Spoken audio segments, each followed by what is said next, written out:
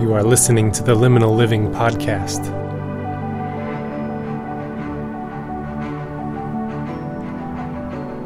Welcome back to the Liminal Living Podcast. I'm your curator of conversation, Tom Rundell. Today we're going to wrap up our series on Shalom. This is Shalom number 4, and we've been on a journey, and it has been good. I've heard a ton of good feedback from a whole bunch of people about how this series on Shalom and how the Hebrew concept of Shalom ties into the New Testament concept of salvation, how that understanding has blessed them. So it's been good.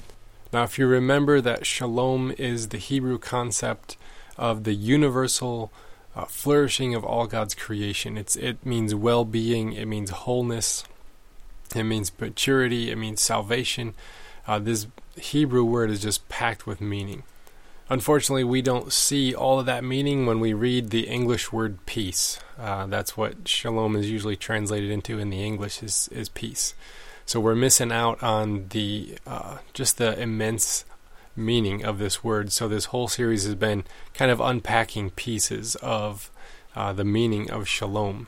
Now, to understand how shalom fits into the New Testament, we looked into the Septuagint, which is the Greek translation of the Hebrew Old Testament from Hebrew into the Greek, and looked at when they translated shalom, what Greek words did they use, because the New Testament is written in Greek, so then it gives us clues as to where the roots of New Testament word salvation finds its fulfillment in this Old Testament concept of shalom.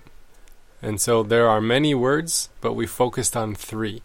Soteria, telos, and eirene. The first week we looked at soteria, which is a peace with God. Salvation is the word soteria in the Greek. When it's translated into English, it means salvation. And we looked at how salvation is accepting this identity from God, the one that He intended us to have from the beginning, His child. And then last week we looked at the word telos, which is a peace with self, a shalom with self. So when God gives us this new identity, then we cultivate that identity in order to bless the world. We're at peace with it, and we're not trying to throw all the different hats on of having different identities of what other people expect of us, but we are digging into that one identity that God has given us and trying to bless the whole world with it. I love this quote from Thomas Merton that when he found out that we made it to the moon, he said, "What can we gain by sailing to the moon if we're not able to cross the abyss that separates us from ourselves? This is the most important of all voyages of discovery, and without it, all the rest are not only useless, but disastrous." And in our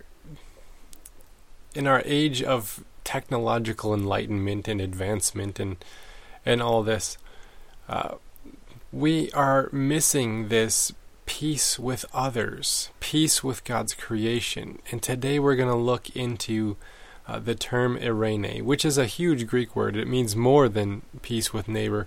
But Jesus told us in the Sermon on the Mount that we are to be shalom makers, peacemakers. The Greek word there was eirene makers. We're to be peacemakers with His whole creation. And so in order to arrive at this eirene, peace with God's creation and peace with our neighbor, we have to have those first 2 pieces in place. We need to have soteria down, we need to have telos at least progressing before we're going to see peace with our neighbors, because if you remember our Thomas Merton quote, we are not at peace with others because we're not at peace with ourselves, and we're not at peace with ourselves because we're not at pease with God. That applies here. This is God's, His greatest commandment is to love Him, and the second greatest commandment has just as much weight, and that is to love our neighbor as we love ourselves. So the question I have is, what does it look like to have shalom with God's creation, with the earth? In this now and not yet kingdom of God that Jesus initiated with His resurrection, I don't think we're going to see a perfect shalom established in God's creation, because creation itself is broken. But all creation is still longing for this day, the day of resurrection, when the children of God will be revealed.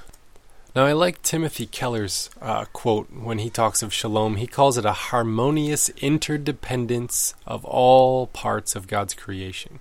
But if you really look at humankind's actions within God's creation and with one another, I think we look more like parasites than symbiotic relationships, because it seems that we're sucking every last resource for our own good, whether it's from another human or from a part of God's creation, and we're not giving much thought of the effects that this has on the rest of the world.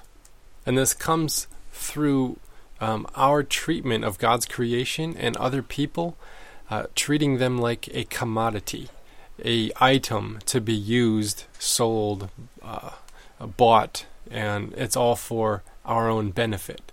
I was driving through the city the other day, and my eyes were drawn to this perfect landscaping of this cookie-cutter franchise. And this thought occurred to me that nobody cares about that plant. Nobody cares for the grass. Nobody cares for the bushes.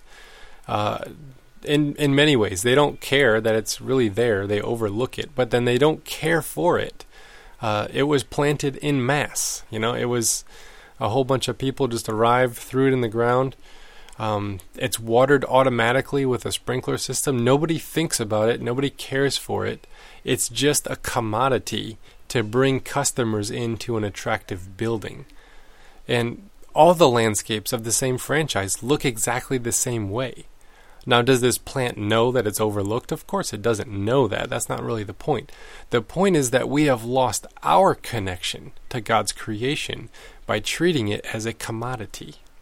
And when billions and billions of people do this on the earth worldwide, the state of the earth now is just in dire shape, because we're losing our connection. We're treating the earth like it's a commodity to be exploited for money. And it breaks shalom. The melting of the ice in the north, the addictive consumption of fossil fuels, the dumping of waste. I'm not a creation care theologian or expert, but I can see the state of the earth is a reflection of the state of human souls. It seems that creation is groaning louder than ever for the children of God to step up and declare their place in the family of God and lead the charge in care for the earth. But then those in poorer countries also feel the effects of this. Those who live in poverty, they're affected by the state of the earth. I looked at my pants the other day, and they were made in Cambodia, and I thought, were my pants made in a sweatshop? Did a slave boy harvest your shrimp? Was a small girl sorting your coffee beans for a mere $3 a day? Did the excess dyes of your red shirt get dumped in a fresh water source for a village somewhere? Did the toys that your children owns, did they get assembled by slaves somewhere? Did the precious metals you wear get dug out of the earth by miners risking their lives for merely a day's wage? Much of the whole systems that drive our life, the economic systems and those kinds of systems, we're all caught in this. It's all rigged. The whole system is rigged against both the people who supply us with these things, the poorest of the poor, and the people who wish to buy the products in a sustainable, fair way, because they have to pay so much extra, and it seems like we can't afford to buy the fair trade coffee or the chocolate beans that were not picked by slaves. This is broken shalom with creation, which leads to broken shalom with the people found within it. And it's a reflection of our own soul. And the late left behind rapture theology is not helping things. It's damaging Christians' understanding of how we are to be the keepers of the earth. We're expecting things to get worse. In that theological mindset, things are supposed to get worse, and then there comes the great tribulation, and then things get even worse from there. So we're expecting things to get worse. But it's okay, because creation's just going to be burnt up in some Armageddon judgment, and then we're all going to go off to some heaven and live happily ever after. But that's a total false understanding of the book of Revelation and its point. At the end of Revelation, heaven descends to earth, and the tree of life is used for the healing of the world. We get to keep this place. I think a proper theology of understanding how these systems we're caught in affects the poor is found in a passage from Mark. This is out of Mark 5, the story of the woman who has a bleeding problem. Now, this would be a menstrual bleeding problem that is just kept going for years and years without stopping. So according to the religious law, she is unclean. She is outcasted. She cannot worship in the temple. She is also forced into poverty because the medical systems of her day were not able to heal her, and she spent all of her money on it. So here's two systems put in place, lacking shalom, the religious system and the medical system. And that's a part of their whole social system. And she has been forced into poverty. She's forced into an outcast state, unclean, can't be around people. She's forgotten, she's left behind, but she's holding on to some hope. How do we know this? It's through a little Hebrew word. It's called kanaf. The Hebrew word for corner is kanaf. It's also translated into the word wings.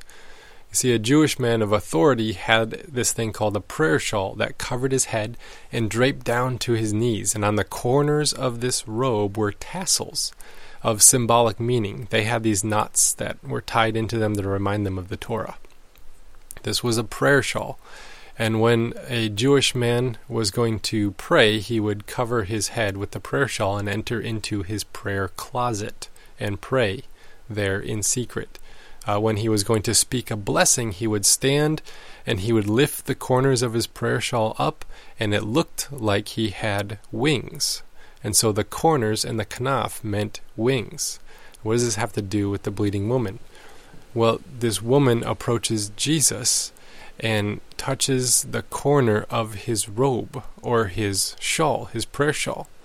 She goes and grabs hold of that prayer shawl. Why did she touch that part? Why not his sandal or his robe, the back or the collar or something else? Why did she go for that one part? Well, in Malachi, there is a prophecy that when the Messiah comes, the Son of Righteousness, when he rises, he will have healing in his kanaf, in his wings. And so this woman is remembering the promise of Malachi that when the Messiah comes, in his kanaf, the corner of his shawl, there will be healing. And she pushes her way through a crowd, making the entire crowd unclean, and she sneakily touches Jesus' robe, the corner of it, and she is healed. And Jesus says, "Your faith has saved you. Go in peace."